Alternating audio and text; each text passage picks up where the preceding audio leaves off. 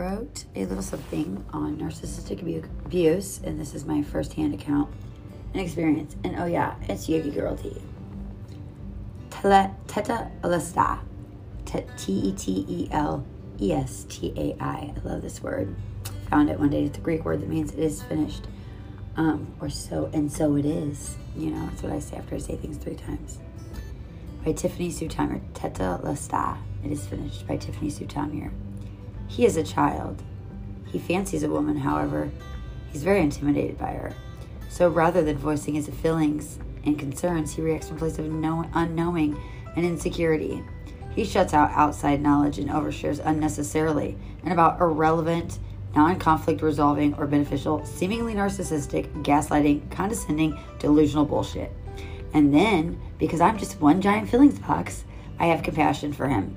And because I am having knowledge of all of these underlying possibilities, or I possess knowledge of all these underlying possibilities, I'll give him some grace. I give him grace.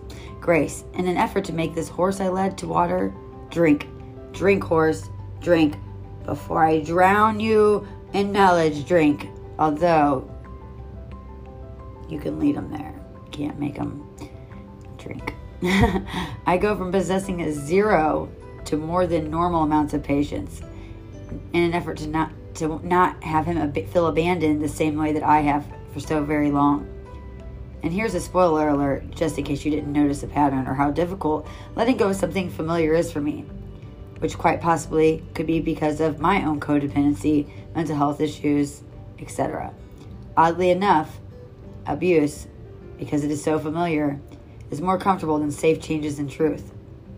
I possess all the knowledge, tools, resources, independence, maturity, and ability to stand on my own, yet I feel like my emotions are spinning my life out of control, yet again. With time and grief comes healing and wisdom. Listen to your heart, because that's where God is. He is telling you that he never calls you bad names. He never belittles you. No excuses, he says to me as he continues saying, I was persecuted. I never lied. I never stole or ignored anyone needing me. I offered compassion and was and am close to the sick and brokenhearted. Well, I may not listen to my own advice, but experience has taught me this. It is now my fault. It brought me to ponder a quote whose author I'm unsure at this point, but it says, shame on me once, shame on you. Shame on me twice, and shame on me. Now I feel like a little teapot and I'm steaming hot, though understandably. This anger is not something a court will understand, nor will children if I were to become unable to show the same self-control I try to teach him and her. At some point, discernment and logic are kicking in. Listen to your heart, as you are calling for you. I know you're singing what I too am singing. Listen to your heart. It isn't love. You are hurting that the truth is he is not who you thought he was. You're saddened that you couldn't help prevent his future hard times intended to propel him to maturity. You also forced yourself to endure. God says to you, you were never intended to suffer. I am pulling you both apart as I did the sea. He cannot go where you're going because he is undeserving of the blessings that await you. Stop gripping and let go. Vengeance is mine.